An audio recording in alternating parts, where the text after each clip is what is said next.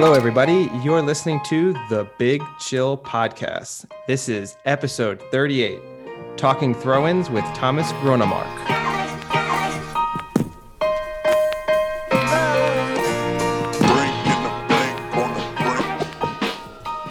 All right. Hello, everyone, and welcome to the Big Chill Podcast. Today, we have a special guest, Thomas Grønnemark, who's a football coach specializing in throw-ins. He's worked with some really high-profile top European clubs like Liverpool and Ajax. He I believe, held the world record for the world's longest throw. Well, we can get into that later and see, talk about that a little more. But thanks for joining us and welcome to the podcast. Yeah, you're absolutely welcome. I'm really delighted to be here. So thanks a lot. I guess to get off the mark, I think probably a lot of our listeners, and I'm sure you get asked this question a lot. What exactly do you do as a throw-in coach with top football teams? Sort of, what's your goal? What specifically do you work on? You can say I'm working on two different really specific goals. The first one is keeping possession when my team has a throw-in, and you can also say the opposite. When our opponents have a throw-in, take the ball from them. And then the other thing is creating chances and scoring goals after throw-in situations all around the pitch. So that's the two main goals. And the way I'm doing it is like three different things, is coaching and training the teams on the pitch. So having a lot of different throw-in drills. Then I'm also doing talks for the players, for the head coaches, managers, assistant coaches, so they can see what is the bigger point here.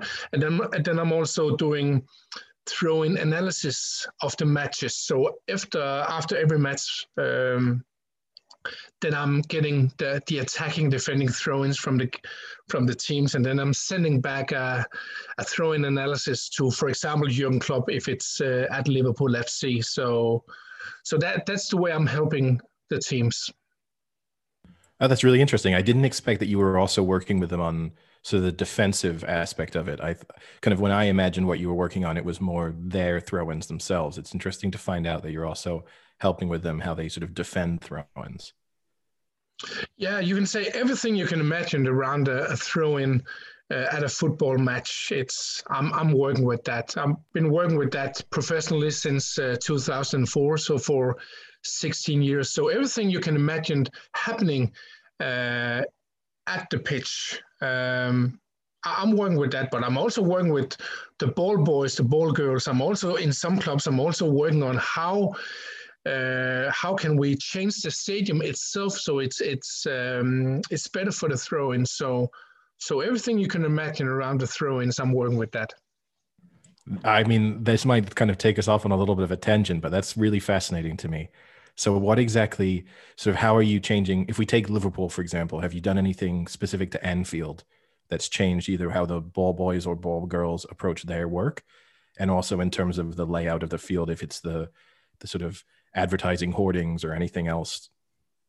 Yeah, first of all, I've been working a lot with with the ball boys, ball girls, not directly myself, but I've educated the staff in what to tell the ball boys and ball girls. So one of the most important things is to get the ball fast when you have a throw-in. So and that can be a big difference between having the ball after 2.5 seconds or having it after 5.5 seconds. So that's one of the things.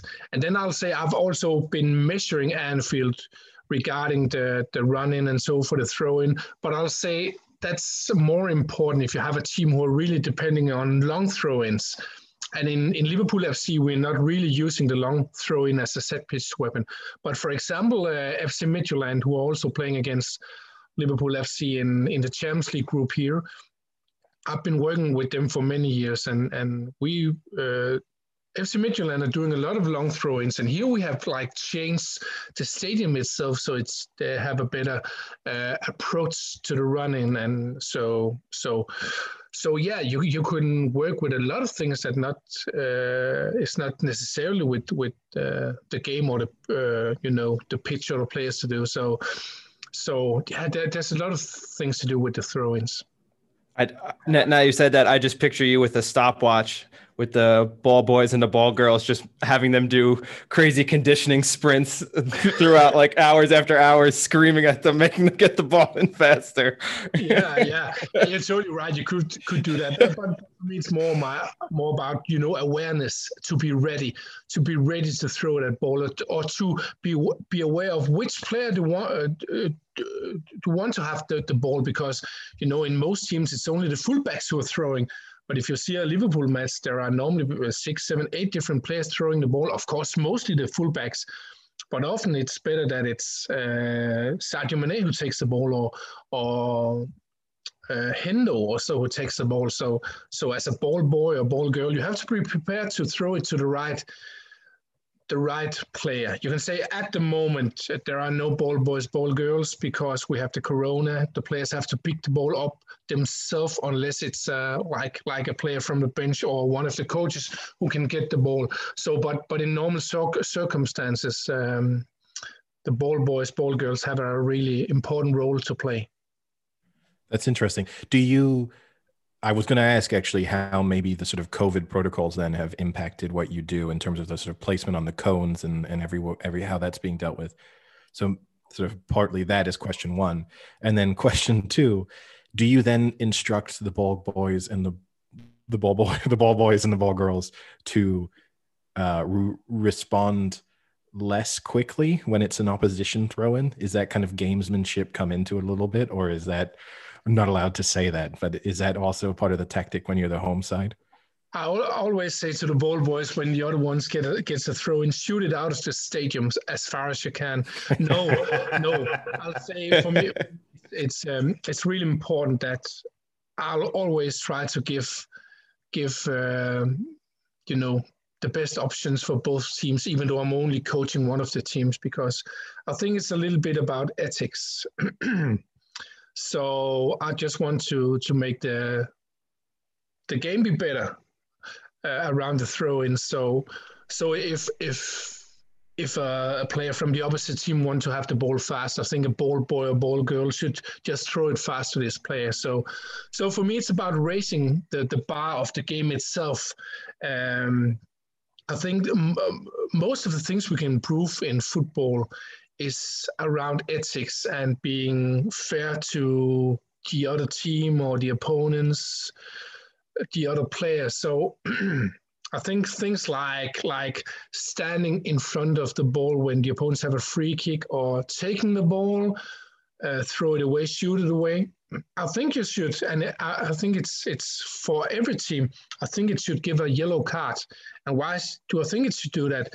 I don't know if you know the sport handball. It's very popular in Denmark, also many countries in Europe. And in handball, counterattacks are really important. And if there's like a free throw for the other team, if the player from the team who's the throw is against, if he's not putting the ball directly down to the ground and laid still, this player would get a 2-minute penalty, and that's not good.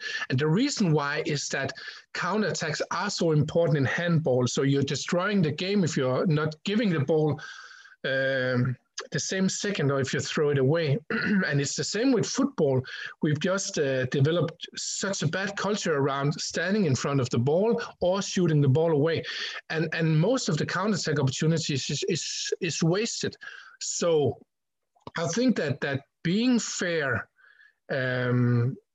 is one of the most important parts of the game, and we're not really treating that well at the moment, because it's been a part of the culture. You're just doing that. And no, if you change the rule with giving a yellow card if you're standing in front of the ball, shooting the ball away, there'll be like 10,000 yellow cards in the first season, but then it'll fall into place, and then we'll have a much better game. So back to your question with the ball boys giving the ball, I think you should just give the ball fast to the players who want to have it fast, no matter what team it is. So, yeah. No, I think that's a good approach to have. It would be great if all the teams and all the players and all the coaches thought that way. I think the sport overall would be much better off. I thought another interesting thing you kind of mentioned there was that traditionally it's fullbacks taking throw-ins, but then when you look at a side like Liverpool, you might want it to be Sadio Mane or Henderson. How do you determine who the best player is to take a throw-in? Or the sort of, obviously, if it's a long, someone with the ability to actually take a long throw-in, that's a very particular skill. But just in terms of someone in like Mane who maybe doesn't possess that aspect, how do you determine who the best person is? The players determine it themselves. You can say in general, we can come into that later, but I'm working with a philosophy called the long, the fast, and the clever throw-in. And here we're talking about the fast throw-ins. And one of the most important things is to get the ball fast. But it's not only the player who's closest who has to get the ball, it's also the players around him who has to react fast. And then some people might think that, oh, it's just all about throwing the ball fast. No, because one of the worst things you can do is throw the ball fast and then throw it into a pressure zone. So what you really want to do is that first players getting the ball really fast, seeing if there's a good option to throw it. If there's a good option, take it. If there's a bad option, then wait for the fullback. And that's what I'm coaching the players in, because you can not just say to the players, okay, take the ball fast. Is a good option, take it. If not, don't take it. So I have like hundreds of drills that's learning the players what is a good option, how to take it fast, how to react fast, how to see different kinds of space on the pitch. So you can say it's the players themselves who are determining who should take the throw-in, or if they should take it fast or have patience. And you can only learn the players that by educating them. It's not like learning them that on in a week or so, or just showing something on a board. It's like building it up from scratch by, first of all, of course, learning them to throw longer, as I do, learning them to throw precise, learning them about basic space creation, how to create space all around the pitch, and then also when to throw fast, when to have patience and wait. So that's like all the basic knowledge. So again, to go through the long, fast, and clever throwing philosophy. First of all, the long throw-in, I'm working with the players' throw-in technique, how they can throw longer. I have 30 different technical parameters using video analysis. Most players are improving between 5 and 10 meters with my training, some up to 15 meters.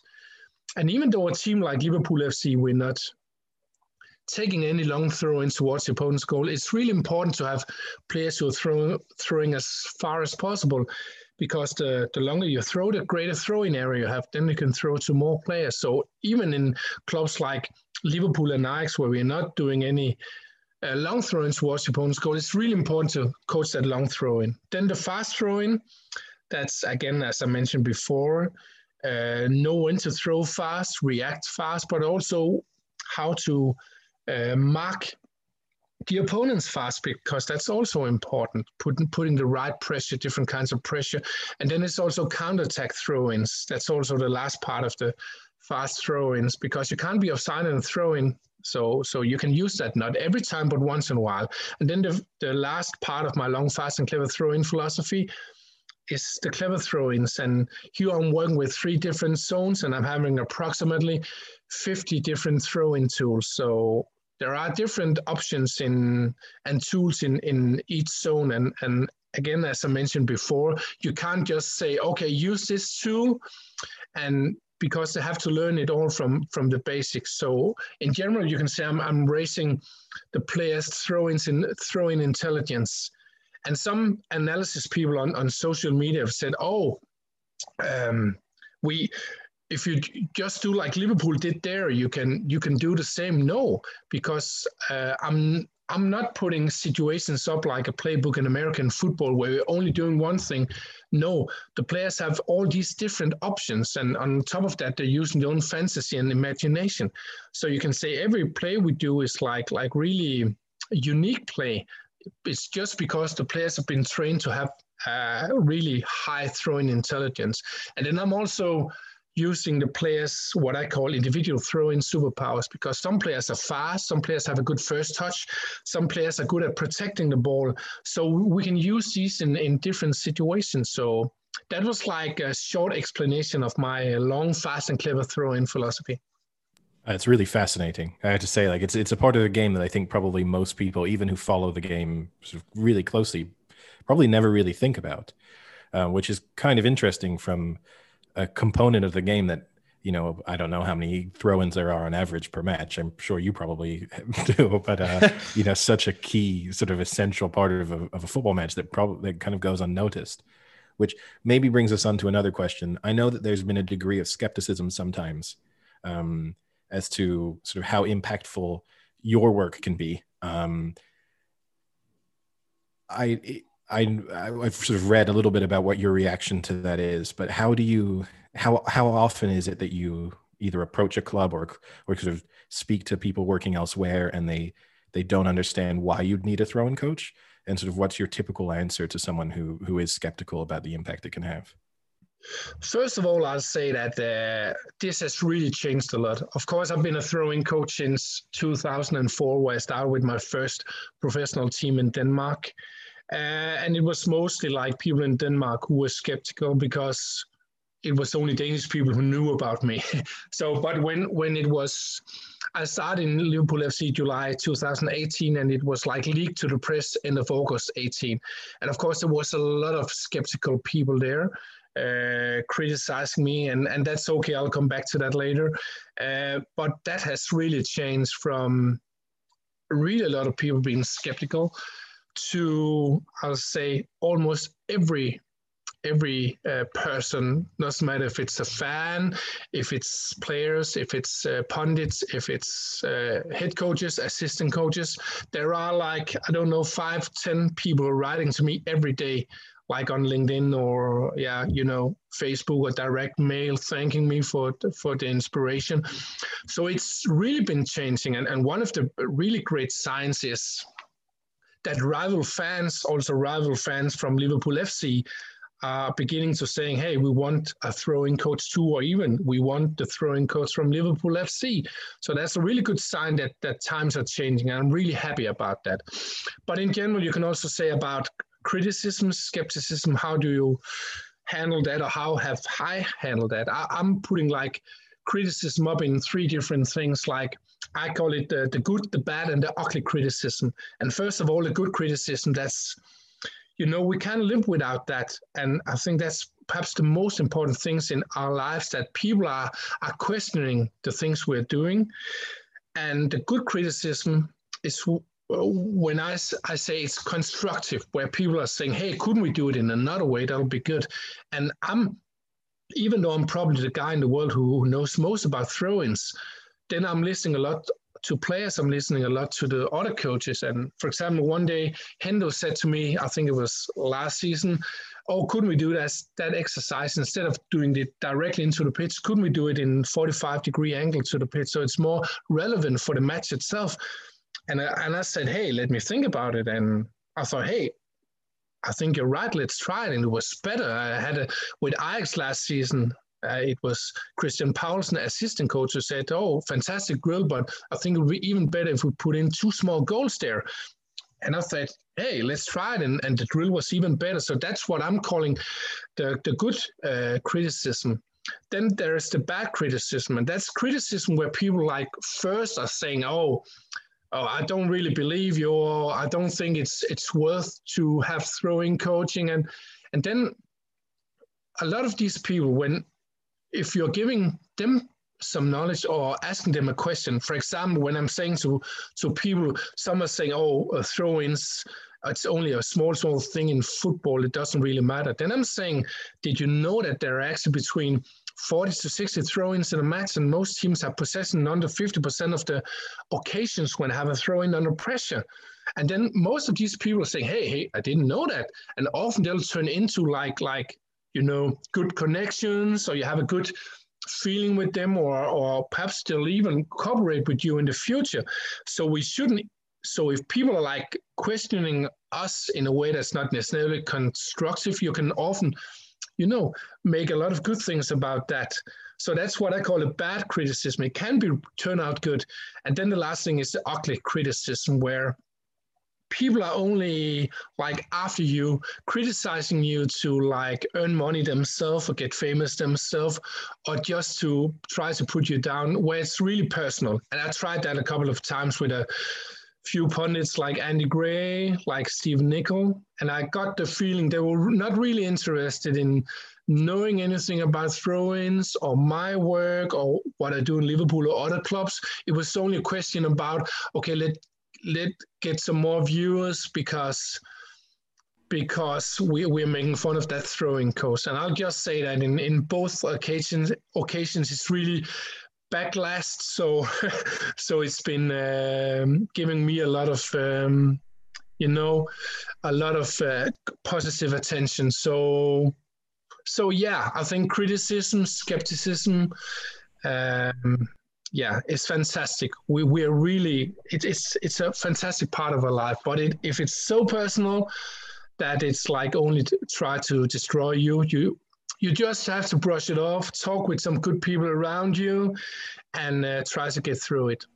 Yeah, the Andy Gray one particularly is of interest because obviously the reasons why, getting sacked aside and things like that, they prided themselves on statistics and data and looking at the science of how things improve for like corners or average times this person scores from the penalty box. So it seems strange that you would then denounce the science of a throw-in or like seeing possession increased or something like that. That's a particularly strange one, I guess, to hear.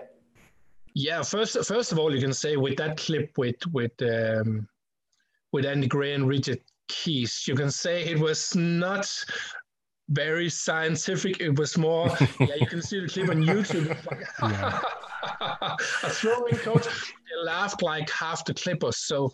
And it's not. And it's really important for me to say it's not because you can't laugh of me, because often when I'm talking about myself, I'm referring to my job as the weirdest job in the world. When I'm doing a lot of talks too. I'm also like using a lot of humor around my job too. And beIN Sports could have been calling me and saying, hey, we've heard you've been a throwing coach. We think it's totally crazy. And they could also say, okay, we laughed when we heard it. But hey, but we want to invite you to the studio because first of all, we think it could be entertaining. But we really want to know what is this throwing coaching you're doing. We could have had perhaps one of the best clips ever in sport television, where we both have laughed, because it seems like Andy Gray is a guy who likes to laugh too, but we could also have been giving a lot of knowledge to the audience. But instead, they choose to for me, go the wrong path. So we could have changed that, but yeah, it was too late. And like 14 days after, when I think Andy Gray and beIN Sports had so much criticism to them, they beIN Sports contacted me and said, hey, we want to have you in the studio now. Andy Gray still think it's like, I don't know how they mentioned, but like it's crap, this throwing coaching, and Richard Keys think it's all right. But I said no to them at that point because I couldn't really see myself winning there, because as long as there was one in the studio whose only interest was to I felt make fun of me. So I just said no, even though a lot of people would have seen it. Yeah, or you can just add yourself to the list. So you can throw in coaches and female linesmen, things that Andy Gray doesn't want in modern football. So he's I understand where you're coming from too, because when you say those statistics about how many throw-ins there are and that the possession is actually almost under 50%. Being an American, I always like to relate it back to some American sports, and I think if you were a basketball team and you were giving up as a defensive team rebounds to the offensive team more than 50%, they'd be so heavily criticized for their bad rebounding skills. Or if it were hockey and you had, a really bad face-off percentage, that team would be heavily criticized.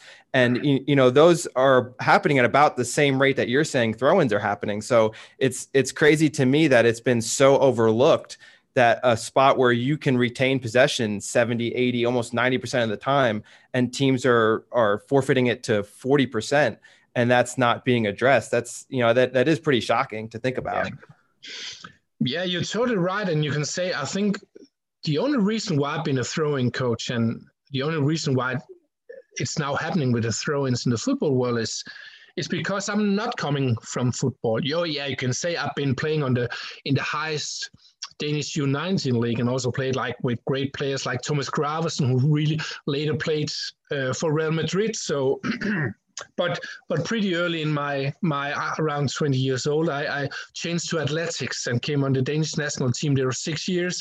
I was 4 years on the Danish national bobsleigh team, and I've been playing, like you're saying, been playing a lot of street basketball. Been doing that my whole life. Also been playing in a club 1 year and seeing, I think, almost sometimes even more NBA than I'm seeing football.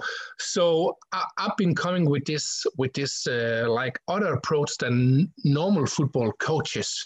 And when I started in 2004, it was only as a long throwing coach, because it was in the middle of my bobsleigh period. And I thought, hey, if I can make a good long throw in myself, can't I teach other players to do it? So I went down to my local library when I came home from that bobsleigh trip to find a book about throw-ins, but there was nothing at all, and I couldn't believe it, because at that time we played football for like 130 years and so many situations. So I started as a long throwing coach after making a course after 6 months or so with my first pro club in Denmark. And then like 3 years later, I've been coming to a club where when I was hired, they were really like into long throw-ins, and then the head coach was fired, and then I had another coach who don't want to do long throw-ins, and I was pretty frustrated. Even though I was paid, I couldn't really train the long throw-ins. So I watched a match with this team, and they had just a pretty normal, and that was in 2007, a normal throw-in in the middle of the pitch, and they lost the ball. And then they lost the next one and the next one again. And I was totally in shock, because I thought it was only like youth players and amateur players who were so bad at a pretty normal throw in the middle of the pitch. And then I started seeing all the football matches I could. And I was totally in shock, because it was the same, not only in Danish Superliga, but also Premier League, Champions League, Bundesliga, Serie A, La Liga. So low level of throwing intelligence, and it was pretty easy for me to see that they had no strategy. And it's a little bit the same now. Of course, now it's beginning to change a little bit also with the clubs I'm not coaching, but it was the same. No movement from the players, and because of no movement from the players, the fullback is getting frustrated, and then you're just throwing the ball down the line into a small box, where I call it. Then it's a headed duel, and then there's much bigger risk that you're losing the ball than keeping the ball. And it's still happening. It's still happening in the Premier League, still happening in the Champions League. So that's also a reason why with Liverpool FC, in the 17-18 season before I came to the club, Liverpool FC had a possession on 45.4% on throw-ins under pressure, where the players are marked. And Liverpool were only number 18 out of 20 in the Premier League, third last. But in my first season, 18-19 season, we went to a possession on 68.4% and went from number 18 to number 1 in the Premier League. Last season, the 19-20 season, we scored 14 goals after throw-in situations. And it's not long throw-ins towards the opponent's goal. We're not doing that at Liverpool. It's throw-ins from all over the pitch where we're doing something in training. This season, until now, it started late, as you know. We scored 5 goals. After throw-in situations, and actually the 3 of the 5 goals were in the 3 first Champions League games here in this group. So against both Atalanta, Ajax, and Midtjylland. So throw-ins are important. So yeah, again, back to what you said, I was totally shocked. Now we've been playing football for approximately 140 years, and I'm 100% sure if I hadn't come to Liverpool in 2018, we could have perhaps have waited 10 years more to get that, what I call perhaps a throw-in revolution now. So it's a little bit scary, but the football sport has just developed really, really slow. It's only like the last 2-3 years with all the data and analysis that it's really like going. way up there. Yeah, no, it's really interesting. And similar to what Frank touched on, it is really because if you do think about basketball, how much thought gets put into inbound plays, or in rugby, how much thought gets put into a line out. It is strange that football took so long to catch up. And I think also most football fans will, at least, even if they haven't thought about the importance of throw-ins, I think one thing everyone will have seen is that moment of frustration in a stadium when they feel like there's no movement from a throw-in. And you'll see the sort of home supporters almost, sort of groan and kind of turn on their team a little bit when they see that there's just nothing going on. So when you see a bad throw-in, do you usually attribute that? I'm sure it's a balance, but do you attribute it more to the lack of movement from the players in the pitch or to the actual throw-in taker themselves? Oh, it's a combination of everything. It's, first of all, you have to go to the throw-in taker. Of course, if he's throwing really short, it can limit his opportunities of throwing to a teammate. For example, when I started in Liverpool, Andy Robertson could only throw 19 meters, but he improved his throw into 27 meters. So even though he'll never be the world's best at the long throw-in, he has improved his throwing area, like the half circle, with more than 500 square meters. So first of all, you have to have a really good length on your throw. Then you have to throw precise as a thrower. Then you also have to know when to throw fast and when to have patience. And then you also have to be able to see the space. So that's the throw itself. And then again, out to the players on the pitch. So you can say that it's really hard for the thrower to see the space if there's no space created. So you have to work with that space creation. But it's also important, for example, that when you have a throw-in, that it's not only the thrower who reacts fast, but also the 2, 3, 4, 5 players closest to him who are also reacting fast. That's also helping a lot.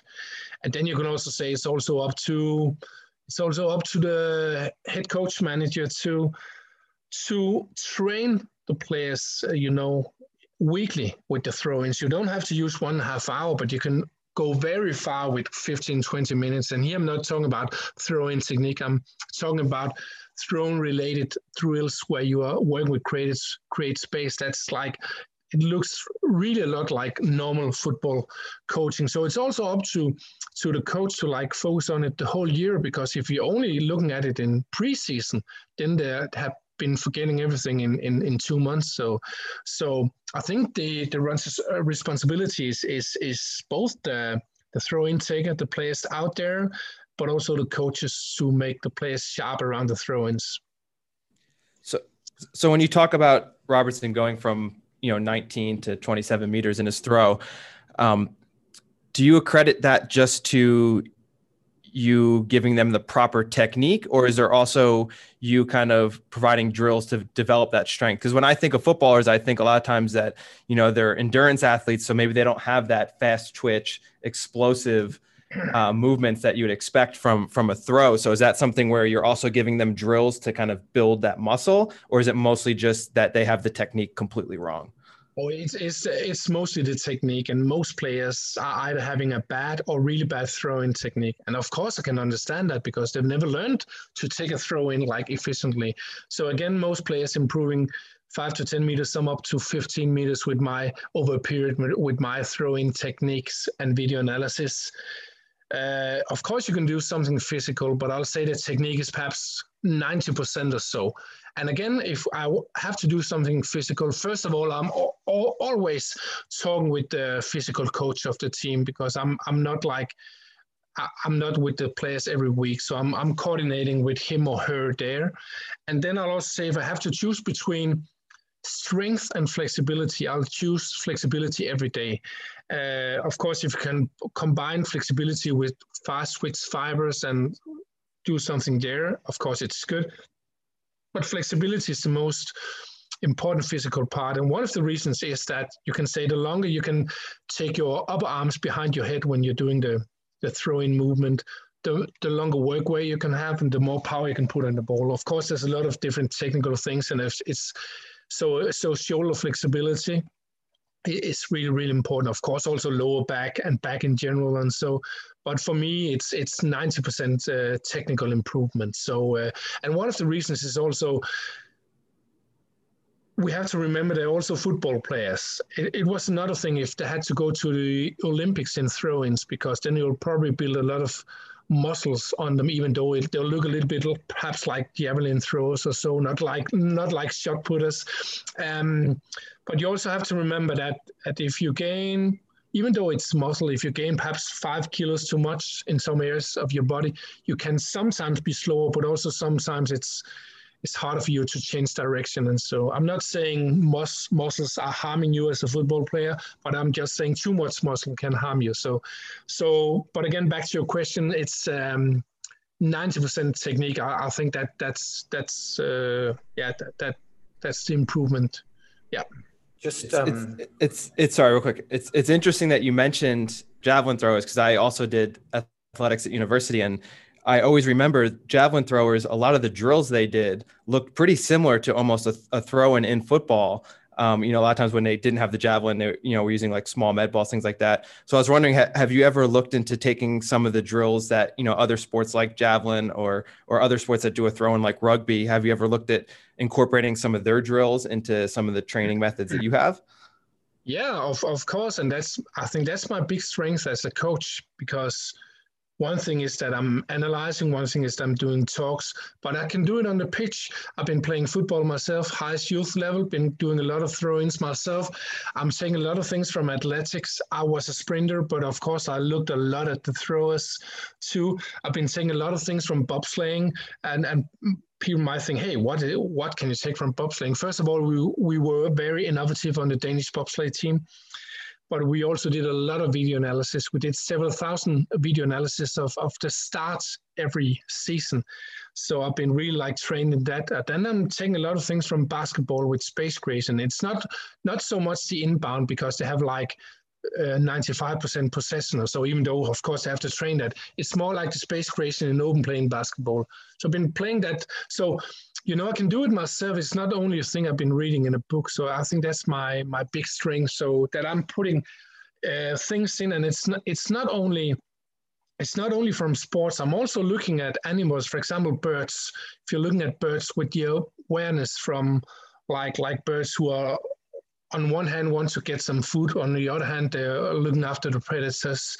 And so you can also take some things in there with the awareness in football around fast throw-ins. And so sometimes if I'm looking at a piece of art in a museum, it could be a painting. I'm looking at some lines, and then suddenly I see a football pitch inside that paint, and I'm seeing some drills, some patterns, and of course sometimes I'm also sometimes saying, okay, I couldn't use that at all. It's not like every thought I have is totally genius, but often I'm thinking, hey, maybe it could, maybe I could use that too. So for me, I'm I have total open challenge, inspiration, not only from different areas, sports, arts, nature, but also try to keep my channels open for inspiration from players, staff, coaches, but also in a podcast like this, sometimes there's a question where I'm thinking, hey, I haven't really thought about that angle. So I think, I try to do that. Hopefully we'll give you some inspiration then, and next time Liverpool score, we can take some credit for it. Yeah, I'll credit you for sure. Okay, great. Yeah, you're a true sportsman if you're seeing the game-winning play for a Champions League final in a piece of Picasso or something like that. I like that. Yeah. Some people have an emotional response. You're in there drawing up plays for the next match. Yeah.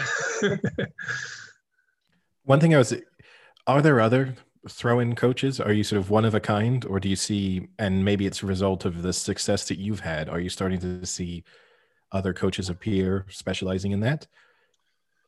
No, I've never heard about any other throwing coaches in the world, and I'm not sure there'll be so many. I think it'll be more like assistant coaches, general set piece coaches, head coaches, managers who are taking my knowledge and use it in their training. one of my biggest goals, or perhaps the biggest goal, is to change football with the throw-ins. Of course, it's totally fantastic to win the Champions League and the Premier League with Liverpool FC. If I told myself that as a kid, I've probably been saying I was totally crazy. It'll never happen, but it has happened. So it's like a fairy tale. It's like a dream for me. But my biggest goal is to change football. So we have much better throw-ins. And it's not only in the biggest leagues. I want to change throw-ins from also for the kids, for the youngsters, for the coaches who are coaching youth players, for amateur players, and because I think there are so many awful throw-ins in the game, and probably even worse in youth football, and you can say, oh, is it just because you want to score more goals, more possession? No, of course that's one of the things, because it just makes a better football game. But if you knew how many people have had bad experiences with throw-ins when they were kids or youngsters. I'm talking to so many adult people, and many of them are also retired from football because they're like 40 or 50 or so. And they're saying to me, once upon a time, I had an interview with a journalist, and it was in Denmark and outside on the pitch because he had to take some photos too. And he said to me that he was a fullback when he played, but he was so awful at the throw-ins, and he was getting so nervous every time he had to take a throw-in, and he had to take a lot because he was a fullback.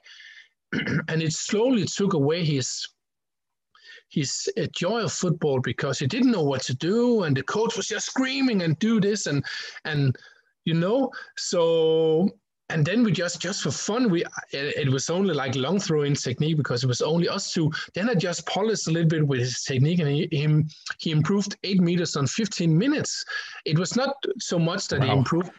Yeah, it was not so much that he improved the meters, but you can just see on him that he just, even though he wasn't playing football anymore, it was just like something, came into place, because he had so thousands of bad experience with throw-ins, and there are so many players, kids, youngsters, amateur players, who hate to take throw-ins because it's a hard situation. They're not educated. So my biggest dream is to change football, and the way I want to do that is I'm at the moment writing a book about throw-ins. So because at the moment it's really hard for youth and amateur coaches to afford that I can visit their clubs all around the world. So when I'm publishing my books about throw-ins, there'll also be online courses, and so that a pretty normal football coach can afford. So when I'm publishing that, I think that's perhaps the thing I'm looking most forward to in my throwing career, because then I know I'm making a difference now, but that'll be the day where I can make a real big difference for people. Yeah, that's really, I spent 3 years coaching a sort of youth girls football team. And apart from telling people to move and give the throw and taker options, I don't think we ever paid any attention to what they were doing. I think that was it. You're part of the problem, Eddie. Part of the definitely. problem. It was the same for me at the kind of starts at the youth level. At the schoolboy level in football as well, it was just, you would just be pulled up on foul throws. So you would just be told foul throw, and you're like, I haven't been told how to do it. And they just say, well, just throw it over your head. And it's not that simple. Then they say, oh, it can't be a punch throw. So you've got to actually put your arms back in order to do it. And it disheartens you. It becomes such an inconvenient part of the game that you never want to do it. I was curious about when you said you want to change football and the perception of throw-ins. And I wonder, do you think the international stage, seeing somehow success of throw-ins at a World Cup would do it? Or do you think more people need to go into these kind of grassroots levels and put importance on throw-ins? I guess it might be chicken or egg, really, to know where it comes. But do you think the international stage might help if they see these incredible, world record breaking throws that lead to goals, and then they're suddenly so inspired by these people? Do you think that's one way of it happening? Yeah, of course. One of my big dreams is also coach a team to the World Cup. And of course that will help getting focused on throw-ins at a World Cup. But but again, I don't think it's so necessary anymore because, most football coaches in the world have seen the success from Liverpool FC, and no, even though throw-ins are only a part of it, most coaches who are like trying to be better, they have also heard about the throw-ins been doing in Liverpool, that I'm doing it too. So I think it's only a matter of time that it's only a question about that I have to publish my book. And because there are so many people writing to me every day, when do you publish the book? When do you publish the book? And I'm saying, I don't know really. Let's see, depends on. But to be honest, it's also a question for me about right now. I'm earning really well with the big clubs. I'm the only one in the world, so it's also a little bit strategy for me. When will I publish my book? So. Because I could publish in 3 months or so. I've been writing really much, and I know what to write and what not to write. So perhaps I'll publish in a year. Perhaps it'll be the next summer again. I like that, Thomas. I like the idea that you've got all the secrets, you've got all the info. Keep hold of it. I completely understand it. You're the only person in the world, like you said at the start. You are probably the world's most knowledgeable person about throw-ins. I can fully see you keeping this information. Yeah, you're totally right, and I'm thinking that myself. But I'm in this dilemma that, on one hand, you can say I'm getting a lot of attention. I'm working with some of the best teams in the world, having success, earning well. But on the other hand, I also know that I can make a gigantic difference for so many people. So, it's a little bit hard when to do it and when not to do it. So, it's also a question about I'm not a wealthy man, even though I've been earning okay the last 2 years. I'm having what I should have in life. I have a wife. I have 2 kids. One of the best things I know is just to have a cup of coffee, talking with good people. So you can also say you're coming to one stage where you have had enough success. So other things are meaning even more. So again, you're totally right. I can follow you with your argument there. I've been thinking that myself. But there are these 2 pillars who are influencing on me and my decision about publishing. So let's see when it will happen. So I kind of just had a more fun question, I guess. You said it's great working with all these top clubs and all that. What's one of the neat things about working with a top club that you wouldn't expect?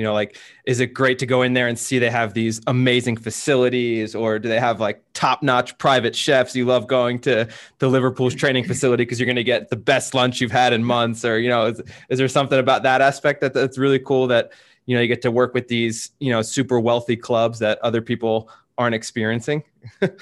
Yeah, first of all, I'll say I love my job now. If people ask me now, would you rather be full-time in one club or be freelance and then have the last 2 seasons I've been having 8 clubs or so per season? I'd rather be freelance because I'm traveling so much. And even though, of course, I'm working a lot, every day I'm normally having 4, 6, 8 hours for myself. And when I have that, when I'm not analyzing or preparing the next day, now it's the Corona period, but normally I'm just walking around the city, seeing everything, museums, churches, nature. So I love that part. So that's one thing about traveling to so many different clubs. But then again, the clubs themselves, I should say. First of all, let's take Liverpool. Now we just moved to Kirkby, but the best food I ever had, that was in Melwood, because there are so many different things to choose from, and the quality is just top. So that's perfect. And then also on training camp, I've been in Evian in France twice with Liverpool, and I've also been in Marbella with Liverpool. I've been in Austria with Ajax. Spain with Ghent, Florida with Atlanta United, Qatar with Ajax, and things like that. But if I had to tell about the first training camp with Liverpool FC, that was like end of July, early August 18. It was Evian, and we lived in this Hotel Royal. And normally I have tried to live on an okay hotel before, but when I came into the reception, I came myself traveling from Denmark. I saw the hotel rooms, and they were like from 700 to 7,000 euros per night. So, and it was like, my own room and like big balcony, like panorama view over the lake, and I could see all the way over to Switzerland, to Lausanne. We had our own total floor for ourselves, and also outside we had our own like level where no one else could come, and security. And so even though I've been traveling a lot with athletics and bobsleighing, it's never been like luxurious like so. And I'll also say it's not the important part for me. But hey, when you are there, you might as well enjoy it. So it's a nice perk. I just looked up that hotel.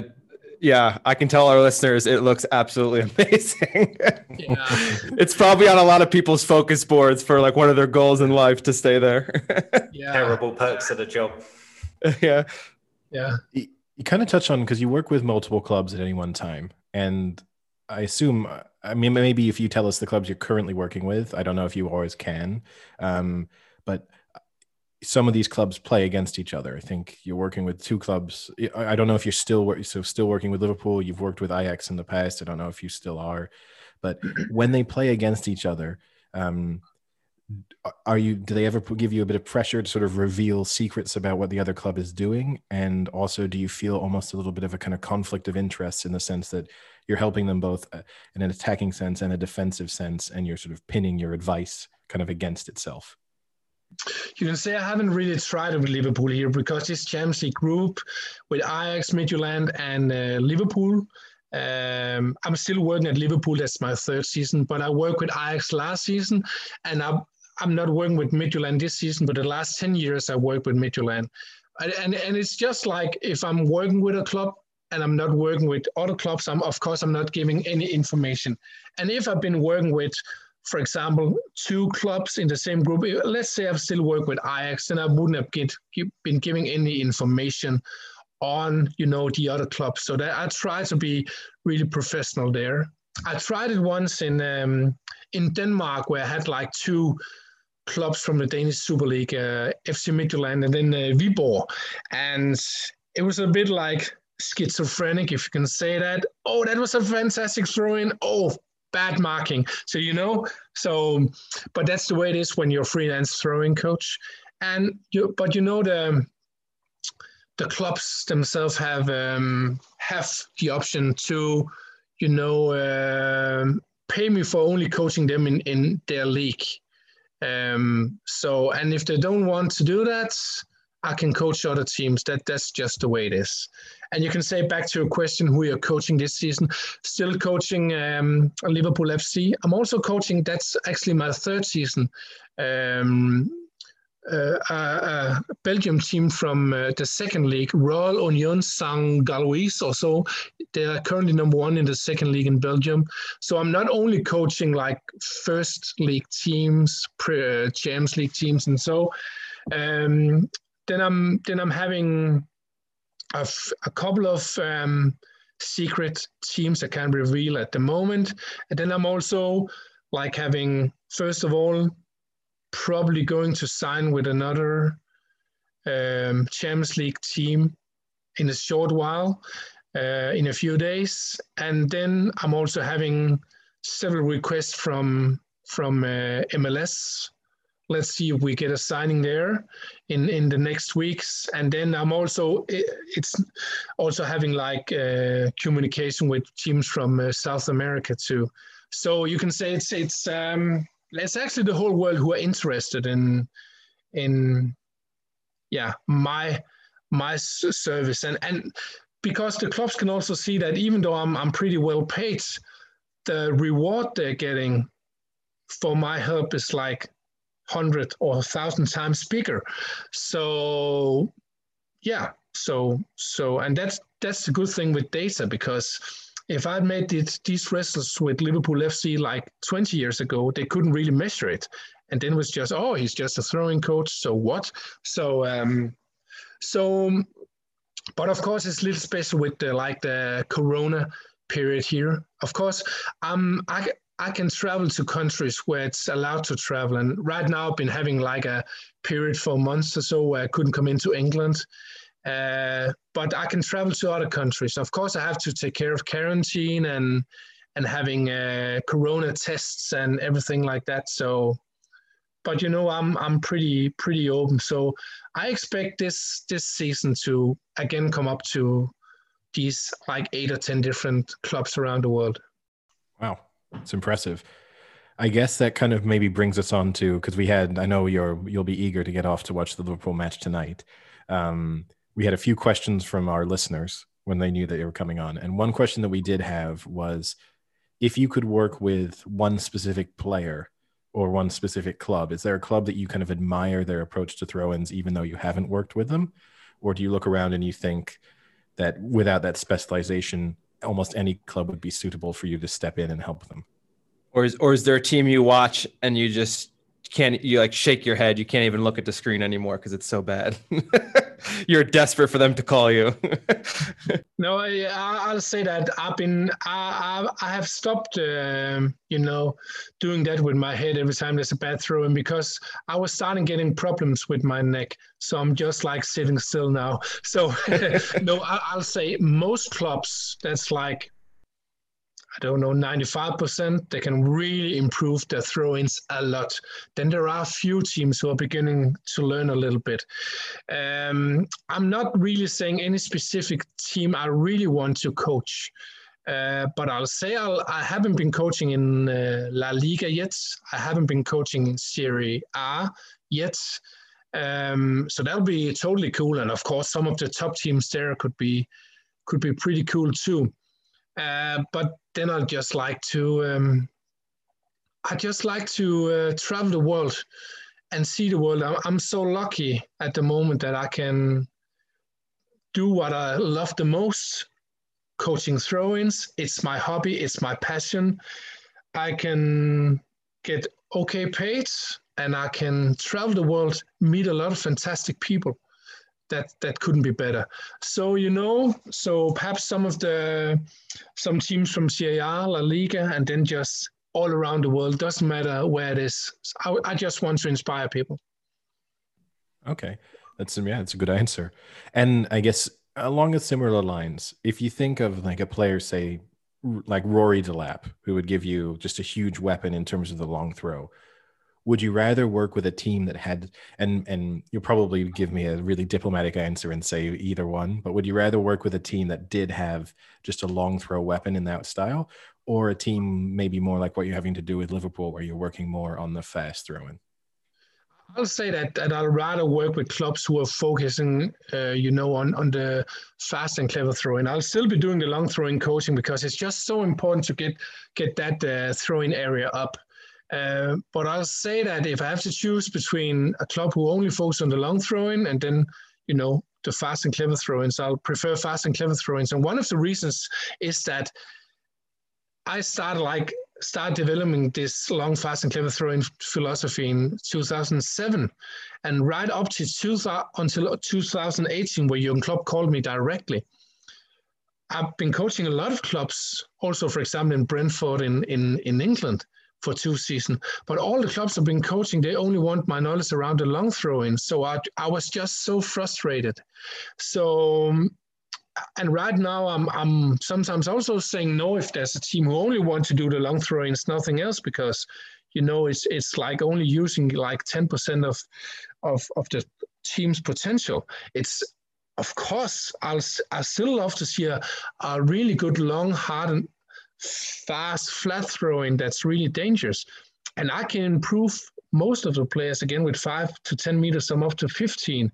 So if there are some clubs out there who want to use the long throw-in as a weapon, I'm really open to listening. And I also say that I think that Rory Delap was fantastic because Stoke was really set up for these long throw-ins. But again, I'll prefer to work with the teams who are focusing on the throw-ins all around the pitch because it gives much more to them. Yeah, that's interesting actually, because I remember in the early 2000s, you had like Bolton under Sam Allardyce as well, like using the long throw just to cause havoc and really mess up really kind of good looking teams like Arsenal with that approach. But then you've got Rory Delap at Stoke. I remember vividly Dave Challoner at Tranmere Rovers, and the incredible cut runs. They actually beat Liverpool. It was John Aldridge beat Liverpool with Tranmere with Dave Challoner, and they basically just went to League Cup finals, giant killed, all because of the long throw. And I remember growing up, and it just caused havoc, and it really, in a way, revolutionized the game because you had these teams playing on the ground constantly, good tick-attack, or I guess football. And then all of a sudden, Sam Allardyce comes in, Tranmere Rovers, the Stoke team as well, and they force teams to be more competitive in the air, have taller players, slow it down in a way. So that's particularly interesting to hear. Yeah, I'll say, again, I think I mentioned before, but like totally thumbs up to Stoke what they did then, because they had a really specific playing style and they like went all in on the set pieces, especially the throw-ins, scored a lot of goals, but they also had, as I remember, 8 players in the start 11 who was 1 meter 90 or above. So it's like giants, all of them. And you can also say that I could easily make Liverpool score 10 goals on long throw-ins in the Premier League every season, because I know he's injured right now, but we have Joe Gomez, and he's been throwing 37.20 in a test. That's approximately the penalty spot in the air, or perhaps even longer. And we saw he assisted that goal against Croatia in the Nations League a couple of years back. But you also have to remember that if you want to score 10 goals on long throw-ins, and you can do that. I had 4 seasons with FC Midtjylland where we scored 35 goals, like 9 goals per season. One season with AC Horsens, we scored 10 goals in the Danish Super League. You can do that with Liverpool FC too, but you have to remember, if you want to score 10 goals on long throw-ins, you'll probably have to take 10, 12, 15 long throw-ins in a match. And you want to see Liverpool stop up and take 30 to 45 seconds to take 10 to 15 long throw-ins in every match? No, because it's not Liverpool's playing style. It's more like fast, attacking, energy. So when you have to look and think about, do you want to use long throw-ins as a set-piece weapon then and score a lot of goals, then you have to take a lot of long throw-ins. Okay, you can also go a little bit in the middle and say, okay, we are perhaps taking 1, 2, or 3 long throw-ins in a match, and that's it. So, but you also have to look at the playing style and see, is that a philosophy you'll use? And if you want to do it, it's okay for me. I have nothing against teams who are going all in on long throw-ins. You just have to build your team up to that. So, yeah. So we have another question from our listener. This is from an American listener, so he obviously wants to sound super educated about the sport. But he said, in the late 90s, when the back pass rule modification was extended to goalkeepers, it had a massive impact on throw-ins in the defensive third. Is there any additional tweaks or changes to the current throw-in laws that you'd like to see changed or altered? No, not really. I think the throw-in laws in soccer, I'll rather say soccer when it's American who's asking. I think they're pretty fine. I heard a lot of people in Denmark, because in Denmark they're taking a lot of long throw-ins. A lot of people have been saying that, we don't want to wait 30 or 45 seconds. Let's have a throw-in stop clock, so you can only use 15 seconds or so. But I think the throw-in rules are really fine. I actually think they're perfect. Some people, for example, Arsene Wenger, have been saying, we want kick-ins instead because it's hard to take a throw-in. But the only reason why it's hard to take a throw-in it's because the teams are not working with the throw-ins and they're not seeing what tools they can use. And so I actually think it will be a big mistake to use kick-ins instead, because you'll get one of two things. Either you'll have long kick-ins, and we don't want to see that. We'll have a lot of long balls, or we'll have these like kick-in situations like a short corner where you can't go near the kick-in taker. And then it'll be a little bit like in futsal. We have a lot of start passes that are unpressured. And what's really great with throw-ins is that we have a lot of pressure situation, but can you release these pressure situations with movements to create space?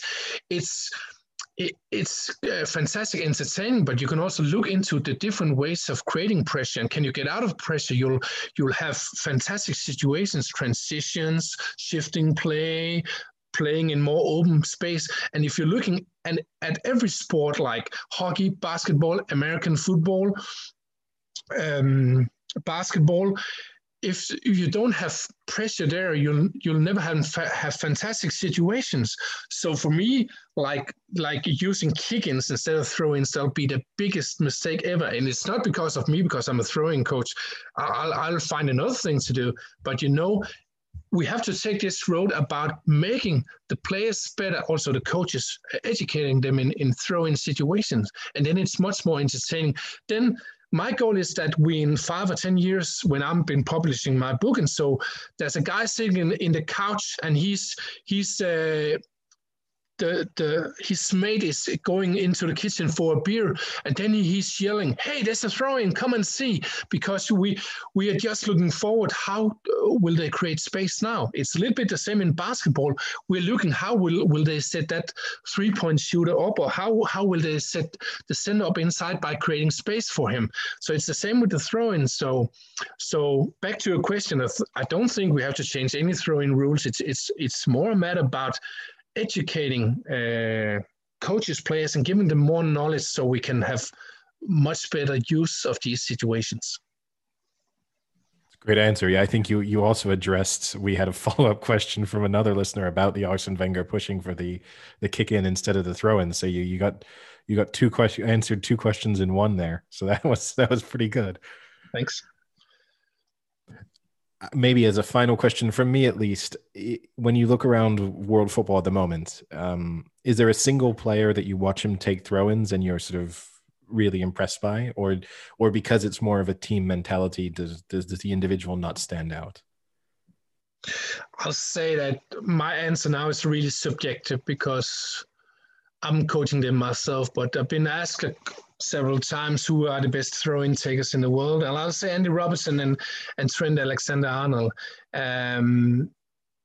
It's both because they've been improving their throw-ins. It's not because they're one of the best long throwers, but they've been improved their throws. They're really precise, but they really know when to throw the ball fast, when to have patience. But they're also seeing space. But of course, it's also easier for them to see space being created when they're actually being space created, because being fullback on a team where the players are not moving, that's a really tough job to make a good throw in.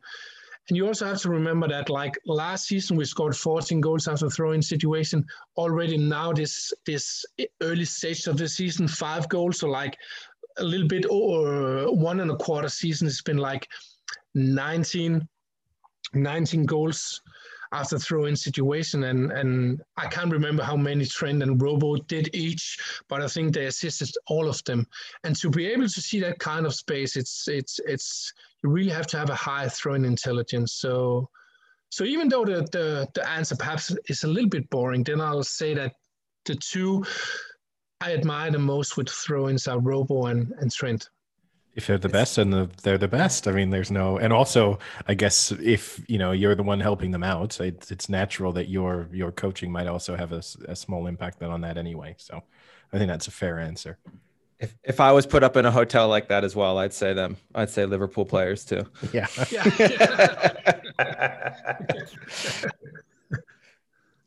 So I guess my last question is a little more random one. How scary is it to be a bobsledder? It's really scary. It's really scary. Actually, yeah, I came from athletics there.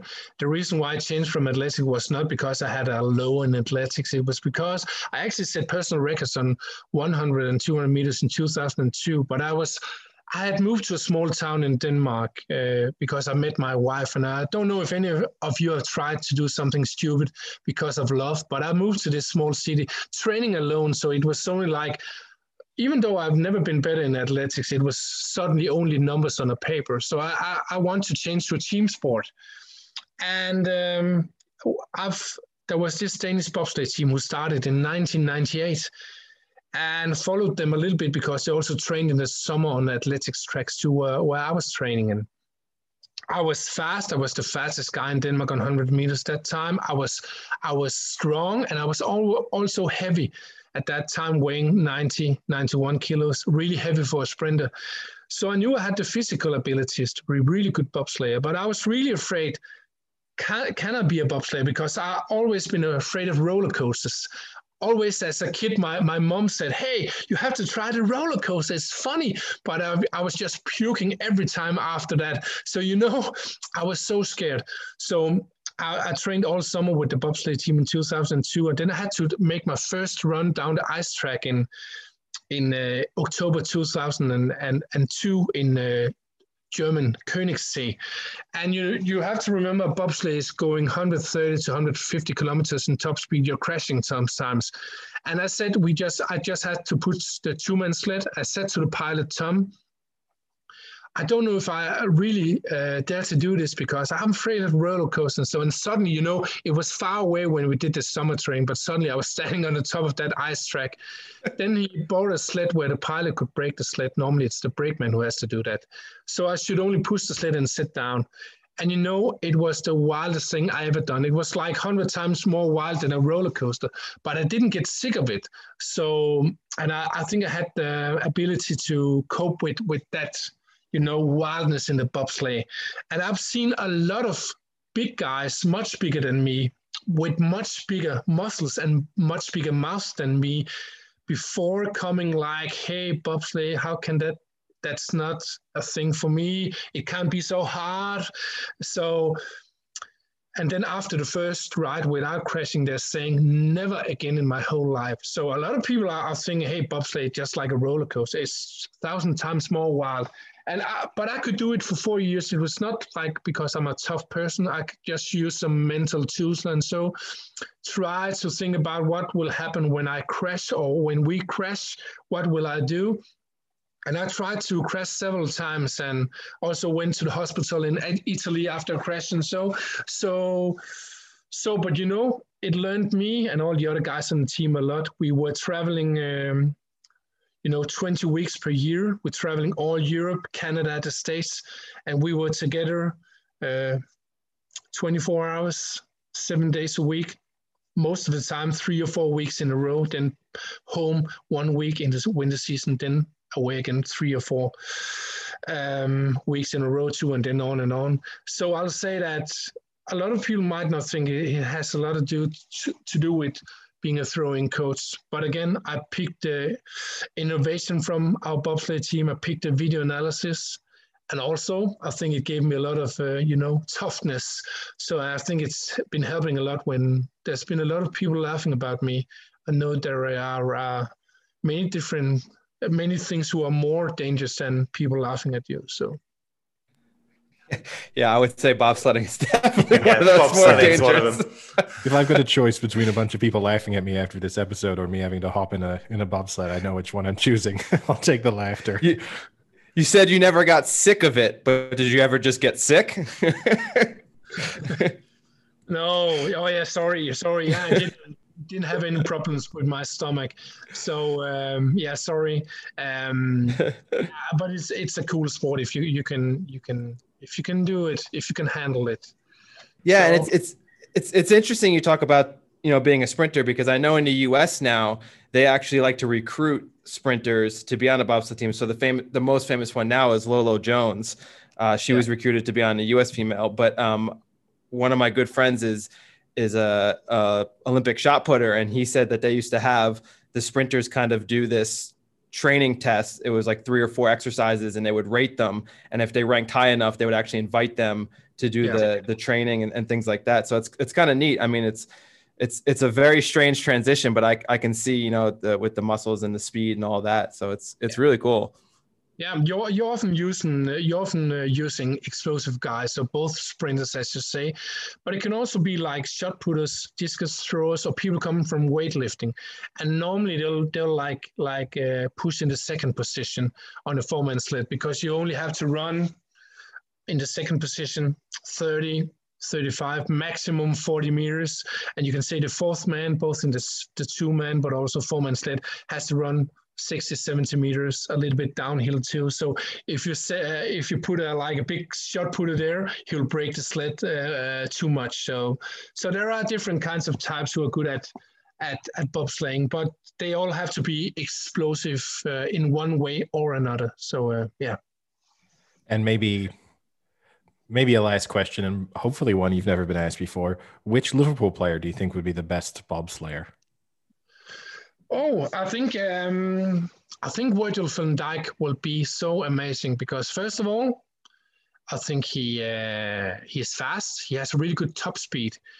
He's also strong, and he's also pretty heavy. It's really important to say that if you're weighing 70 kilos, you'll never be a bobsledder in your whole life.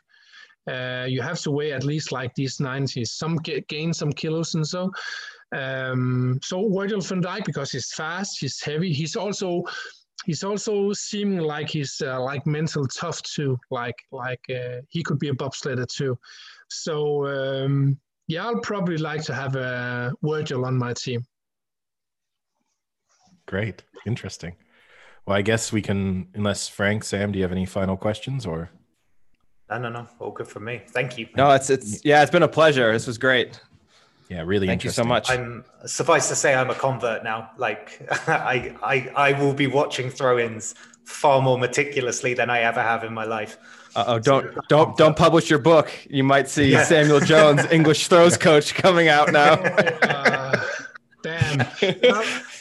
But I'll say, if I have to say the last thing myself too, then even though there might be a little time before I publish my book, I'm giving away some free throw-in drills on my homepage. It's my 4 best basic throw-in drills. It's about space creation in the near area of the thrower. You can use them from U10 up to pros. I'm also using them in Liverpool. You can get them on thomasgrønnemark.com/free. So already almost 3,500 coaches who have been picking the drills up like in a few months. So so the listeners are welcome to pick them up. Perfect. Yeah. Sounds like a great resource. And I'm sure all of our listeners now will be paying much closer attention to throw-ins. I think, you might. So that's going to be interesting. We'll hopefully give people a new appreciation of maybe a part of the game that they hadn't really thought about. But thanks, Thomas. It's been great. You're converting the world one podcast at a time. Yeah. You're totally right. Yeah. Thank you again. Thanks so much. Thanks. Have a good one.